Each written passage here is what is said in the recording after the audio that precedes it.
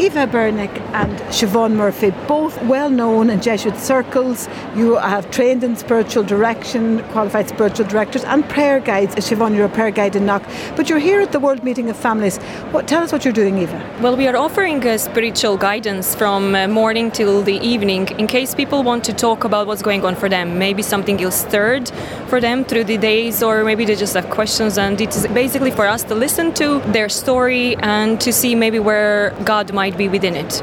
What do you think is the value of something like this? I notice it's a much quieter space than a lot of the other places. Well, people can just take time out because downstairs it's very busy and there's a lot going on, and maybe they have heard something at one of the talks and they'd like to come here, and it just gives them that little bit of time to think and reflect. There is a prayer space, but this is one-to-one and just enables people just to offload something that's on their mind.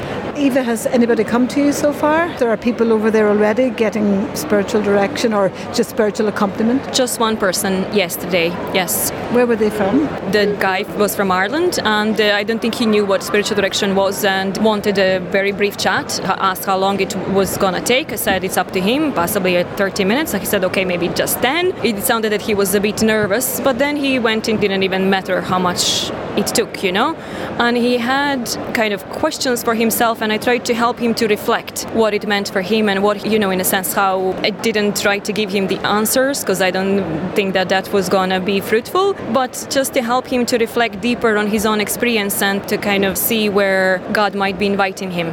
And you're no stranger to this, Siobhán, because you're doing this at Knock. You're one of the spiritual directors that people come to. Tell me about that, bit about that in Knock. Yes, again, we have that personal space that people can come, just like here. And people come with all sorts of problems. And I remember one of the difficulties was after the last election, the abortion referendum. A lady came and she's quite disturbed by the outcome of that, and it has completely thrown her. I found that is one of the problems people are bringing with them. That it was a yes vote, and so overwhelmingly by Catholics. Yes, and what is that saying to them in their lives?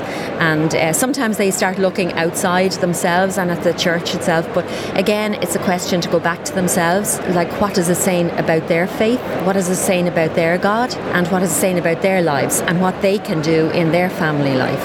Is there a big uptake in Knock now? Because I know that thousands of people go there. Yes, more and more people are beginning to know about that area where there is a prayer space down there, and this one-to-one. People need it, especially in today's climate when there's so many complex issues arising in the Catholic Church, and a lot of people are confused, and it just helps them to offload that. Again, there's nothing. I'm just a person who has probably developed my faith, and I'm lucky enough to have has been developed within their Jesuit ethos, and I can just allow them to touch base with what's going on inside them and see where the wisdom is coming from them. And between my wisdom and their wisdom, they usually leave happily. And Eva, you too are trained as a spiritual director. You did the course in Manresa in spiritual direction. You said there you don't give the answers. That's very much the Ignatian principle, isn't it? That people are taken where they're at. Yes, exactly. It's to listen to the person's story where they are at. And let me just say, I'm very newly finished my training, so I'm very new in this. But yes, it's to